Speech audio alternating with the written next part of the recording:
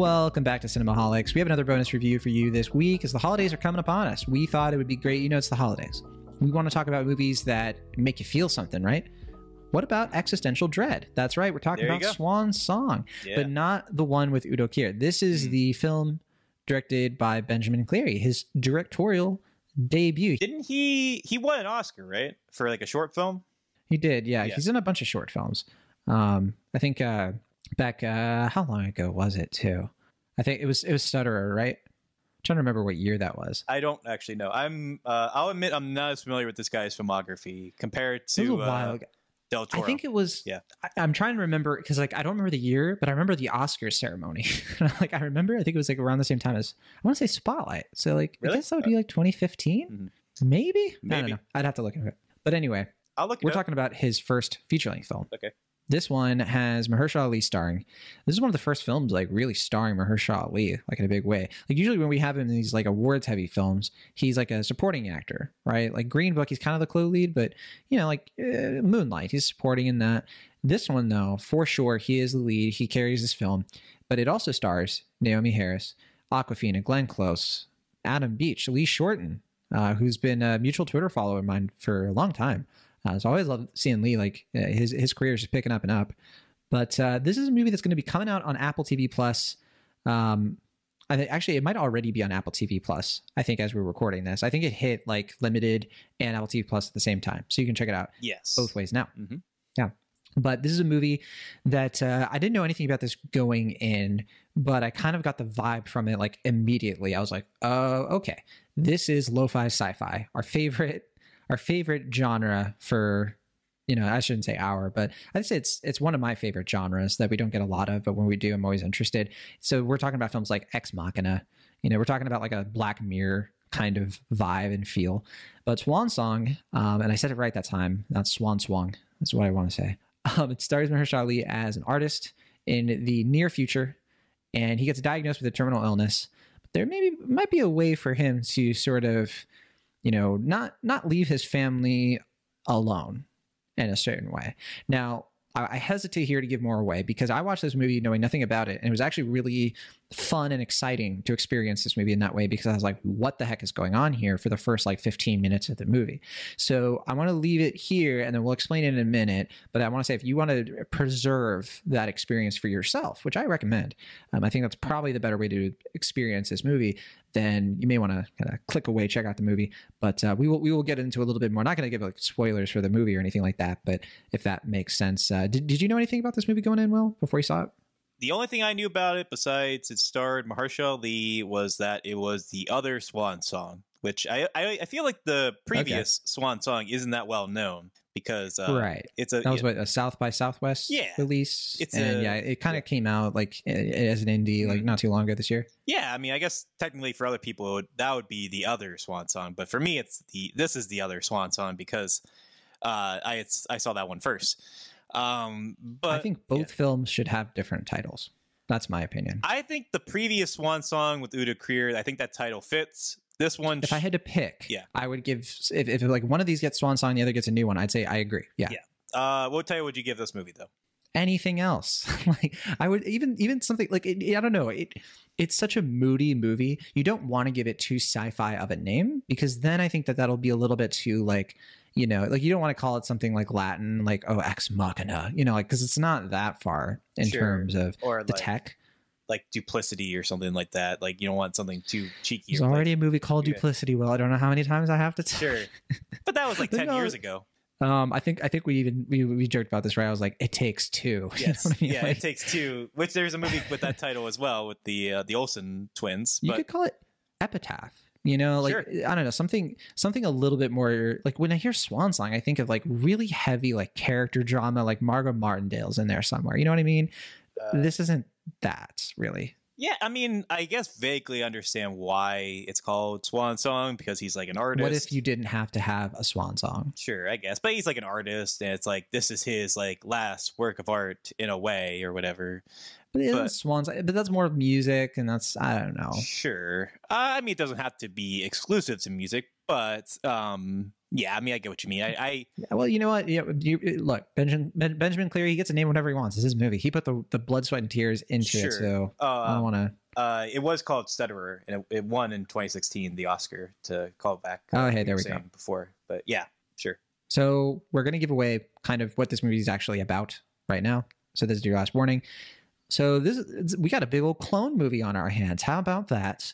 The idea is that there, in the near future, there's a way for you to, like, even if you pass away, your memories and kind of like everything about you gets transplanted into a clone. Not your consciousness, to be clear. You're not immortal. Like, you're not going to like wake up in another body, but another body is going to wake up as you with the same memories. And there's this whole process of like how that transition happens. And that's what this movie is about. It's about literally Mahershala Ali like facing himself, the version of himself that gets to stay with his family.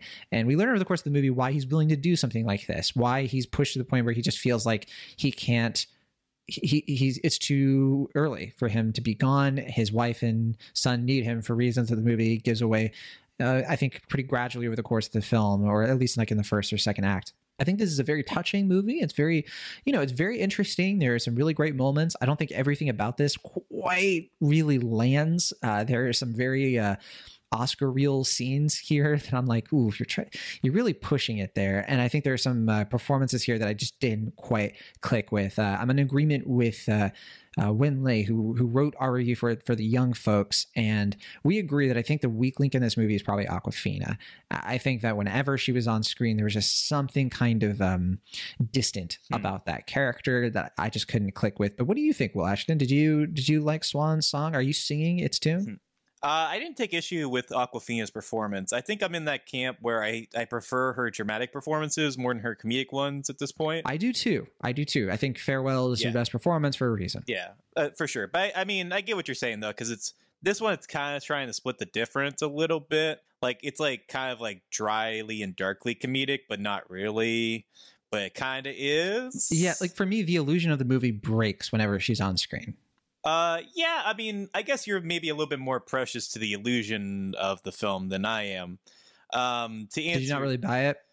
Like, it's not that I didn't. Were you not able to? It's not that I didn't buy it, but to me, like, I think I admire the ideas. Like, I really like the fact that we have a original high concept sci-fi movie that's grounded in characters, and it's futuristic but not overly so, which tend to be my favorite type of sci-fi movies that are more about like the cerebral as opposed to the high tech and stuff like that. But there's something about this movie, and I can't exactly put my finger on it, but it feels like a little too clean and a little too neat in a way that feels like I'm watching like an iPad commercial for 90 minutes. Not that it's like trying to sell an iPad, but it feels like it's a movie that's being made like an iPad commercial where everything's... Are you mentioning that because of the Apple connection? Well, that's fitting, I guess, but I don't know, I just felt like the production of it had this sort of sleekness that worked against the film. And I can't figure out why, because it's not like it's a detriment to the film, but for some reason that prevented me from fully getting invested in it in a way that I felt was ultimately to the film's detriment than to its benefit. I think I disagree, because I think I think it's a really interesting portrait of how technology is going to evolve, in the near future. This idea that and I think that it serves the themes of the movie in that way. I think if this movie was too close to the present and we didn't really have like this, like, for example, a self-driving car the way we do, or like just like these little bits of tech that are a little bit like they're familiar, but they're certainly like, they're certainly of a piece with like what the future could look like without feeling like false, without feeling like, oh, that's what somebody in like 2021 thinks the future. It's more of like, oh, I could actually see that, it's a little bit more out of the box in some respects. I think that serves the themes of the movie, because you do have to buy something like this happening, but it just seems, the rules of it seem so surreal. It's like, how could you possibly take the essence, the memories of a human being and effectively clone it in this way and have them interact? Like, it's such a futuristic thing, but I think those pieces help us be like, it's not that far from the future. So I do think that the film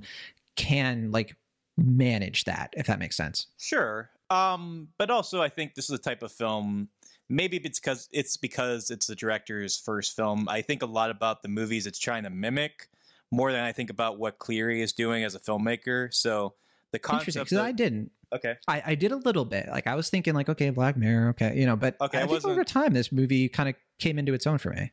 Yeah, I guess. I mean, for me, I couldn't stop thinking about Eternal Sunshine of the Spotless Mind. Like, it's not it's not like a memory white movie, but it has like a similar vibe and feel, especially given how much of a romance it is. And I also thought a lot because of the forest setting and like this kind of isolated character thing that there was a lot of ex machina in here for sure.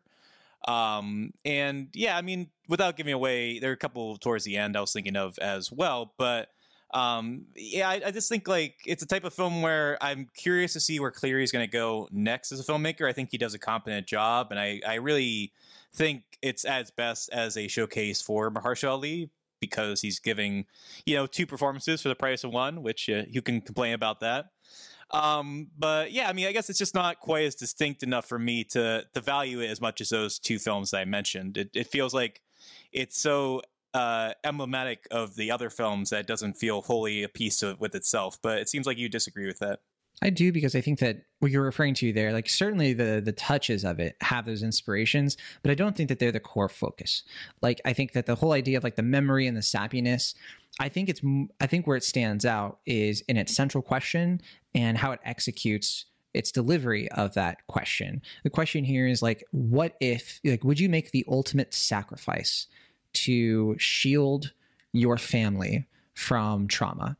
If you could make it so that your family doesn't have to grieve you, would you do it? And it's a philosophical question that I think the film effectively grapples with, and it does it in a way that I think is unique to this movie. I think that undercurrent is original. I think that's where Cleary clearly had like the most fun and the most thoughtful, writing from his script that he paid. Like, if you think he paid the most attention to that aspect of the script, which for me is always something that I prioritize, because you can have a movie that, yeah, sure, maybe it imitates some things a little bit too slavishly, and we can all sort of have a laugh about that. But I think when it comes down to what this movie is actually saying and the originality, like you mentioned, like the fact that we have something this cerebral and adult with this kind of budget, it's I think a wonderful thing, because you can't really get that from 4-quadrant movies, right? You can't get this from like a Marvel movie, like that's really gonna, like what happened when WandaVision tried to do a thing about grief. It just sort of like I know you didn't see it, but it just resolved into like a big old battle. It didn't really like tackle the emotion and like the pain of these sorts of questions, and it's hard to do that, right? When it's not WandaVision's fault. It's just the matter of fact of like, when you make something that is supposed to be experienced by everybody, you kind of have that committee feel. Whereas this, I think it has its focus, it has its audience in mind, and I think that it really kind of pulls it off for the most part. Like, I really don't have a ton of complaints about it, especially because we have a Mahershala Ali performance that is as brilliant as ever. I have no complaints about how he does in the film. My only complaints with the cast is that I think Glenn Close and Naomi Harris, as good as they are, just aren't in it enough for me. I don't think they get enough time in this movie to really kind of, I don't know, showcase their talent. But all in all, it works for me. Yeah, I mean, I'll agree with Glenn Close. She's, she doesn't get enough to do here, and I think she deserves better. But I thought Naomi Harris was actually quite good. I mean, obviously, I would prefer if she was in it more, because I think she's giving a really standout performance. But I didn't take any fault with what she was doing here. But yeah, I mean, I don't disagree with what you're saying, because obviously I'm thankful that we have a movie like this, even if it's going to be primarily seen on streaming. Kind of similar to Finch, the other Apple TV movie that we talked about a couple months back. But yeah, I guess for me, like I said before, it kind of feels like it's Kaufman light, Charlie Kaufman light, in that, like, I think it's tackling some very interesting, thoughtful things. I think the execution of it's pretty thoughtful, but I think the direction that it goes isn't that deep or profound. And I felt like maybe if it had maybe more of a sense of humor, or maybe something that made it a little bit more distinct or a little bit more humane, it would have hit a little bit harder for me.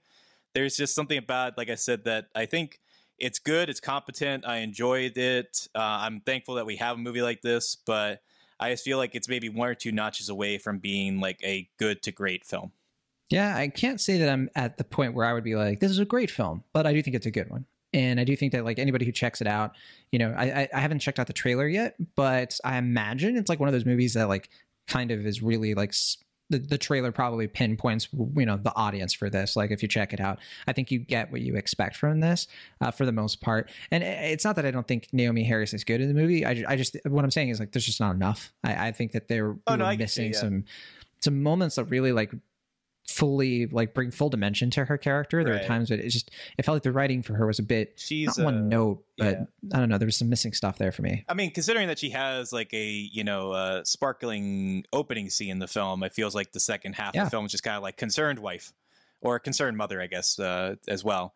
It just kind of feels like the character grieving. Well, I mean, soon to be grieving, I guess, or actually not grieving at all. Maybe she hopefully we'll never know. She's already grieving somebody. Yeah. From, you know, her brother, right? Yeah. Oh yeah, that's right. Yeah. But yeah, I mean, I thought you meant like grieving Mahershala Ali, when I guess hopefully she would never really know.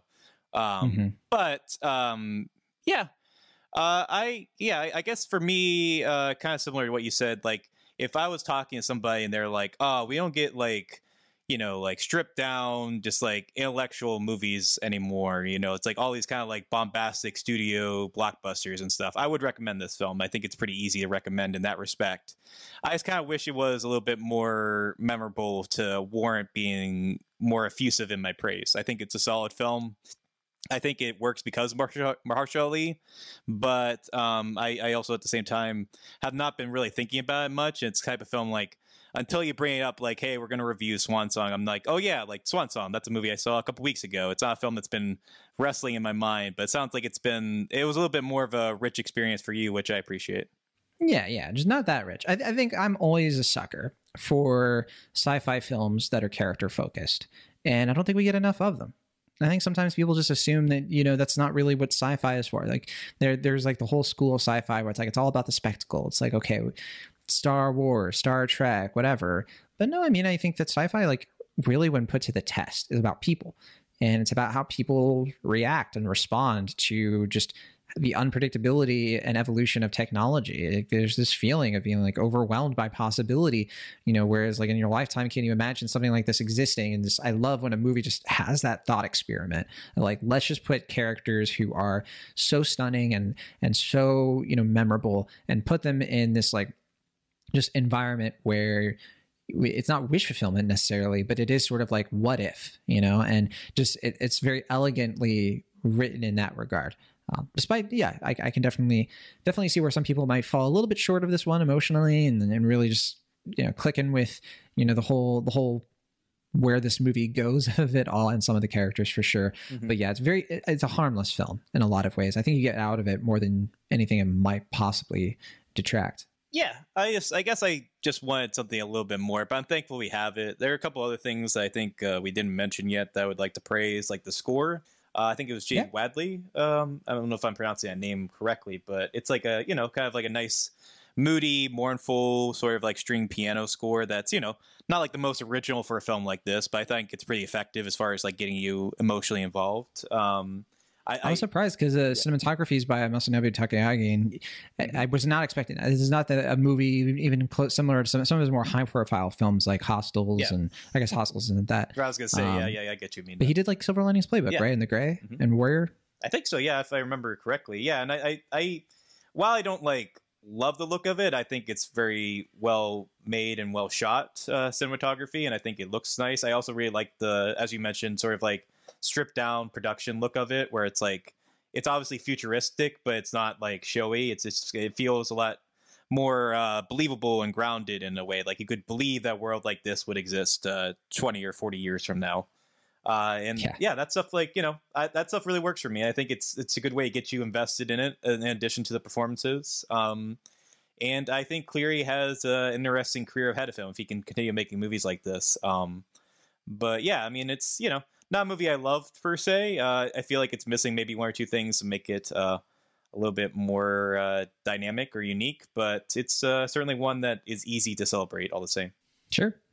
Yeah, you can definitely. There were some moments in here where I was like, yeah, I know where this was shot, Vancouver. Also, I looked it up, and Takanagi also did the cinematography for Spotlight. So look at that. Huh. We accidentally. So I guess it sounds to me for you, Will, that this movie, you were Glenn close to liking it more Right, but I there like were the just film. some things that were a bit too Aquafina for you. Yeah, I mean, I like the film. Like, I'll leave it at that. sure, I get what you're doing. I like the film. I think it's like, if we're not doing ratings anymore, but like, if for me, it's like a pretty easy like 3 out of 5 star film. Like, I liked it. Clearly, you would give this a 3 out of 5. Yeah, yeah. It's an easy recommend. It's like a fine rental.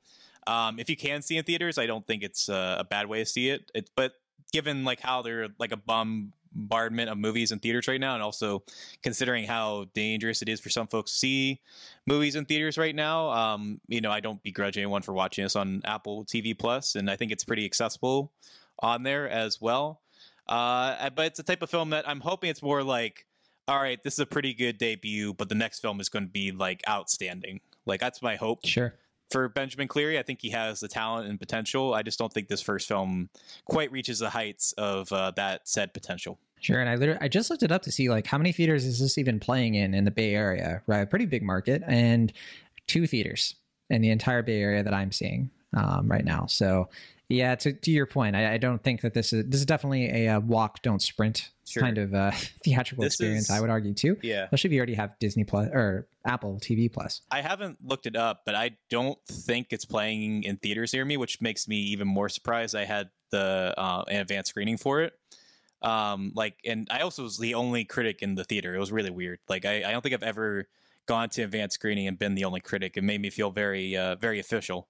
That happened to me. That happened to me recently. I don't remember what movie it was though. Yeah, it was around this time. I think I saw something and there was nobody else there. So it's very strange. Yeah, I mean, there was like, you know, the rep was there and like the security people were there, but as far as like the critics, it was just me. It was a bizarre experience in that respect. But I mean, you know, I'm glad that I got to see in theaters. I feel like I might be one of like literally 5 Pittsburgh people that got to see in theaters. But you know, I'm thankful for that opportunity all the same. All right, sounds good. All right, let's play the Rotten Tomatoes game. Will Ashton on Rotten Tomatoes, 65 critics have logged Swan Song. I'm not one of them. I didn't do a review for Swan Song, but you could still make a guess, right? And Sure. just for warning, there is no audience score for this. There's no cinema score. So we're just gonna do the critic score. How sad is that? I guess you're right. It doesn't really matter. I mean, there'll probably be an audience score later. Yeah, it's just not. I don't think enough people have seen it. It has 50 plus ratings on audience score, but nothing has been pushed out. Right.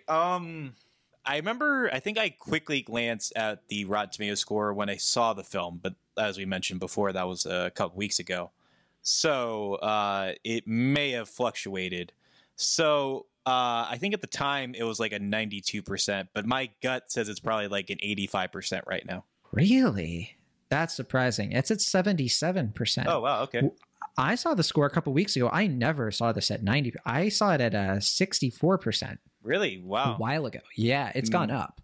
I saw it and I was just like, this was after I saw the movie and I was like, wow, people are really mixed on this movie, surprisingly. And I found that kind of strange because I really enjoyed it. I thought it was quite good and I was, a little confused.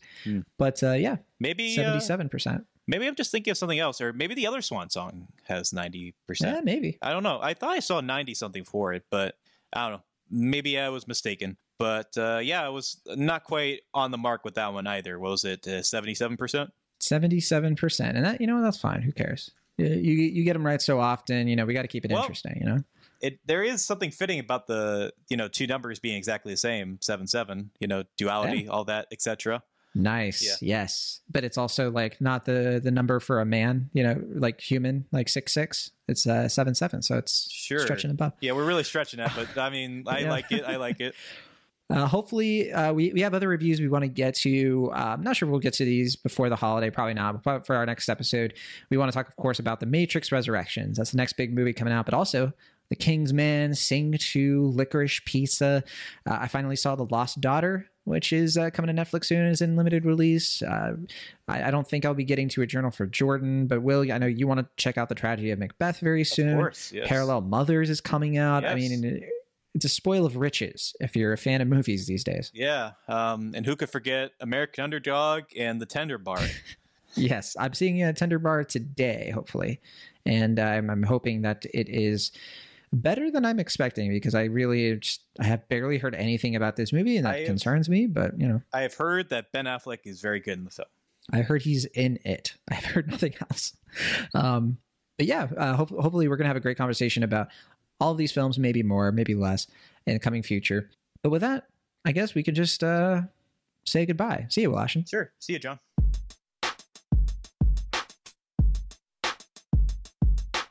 Thank you so much for listening to our show. Be sure to subscribe to Cinemaholics on your favorite podcast app of choice or find us on YouTube. See you all next time.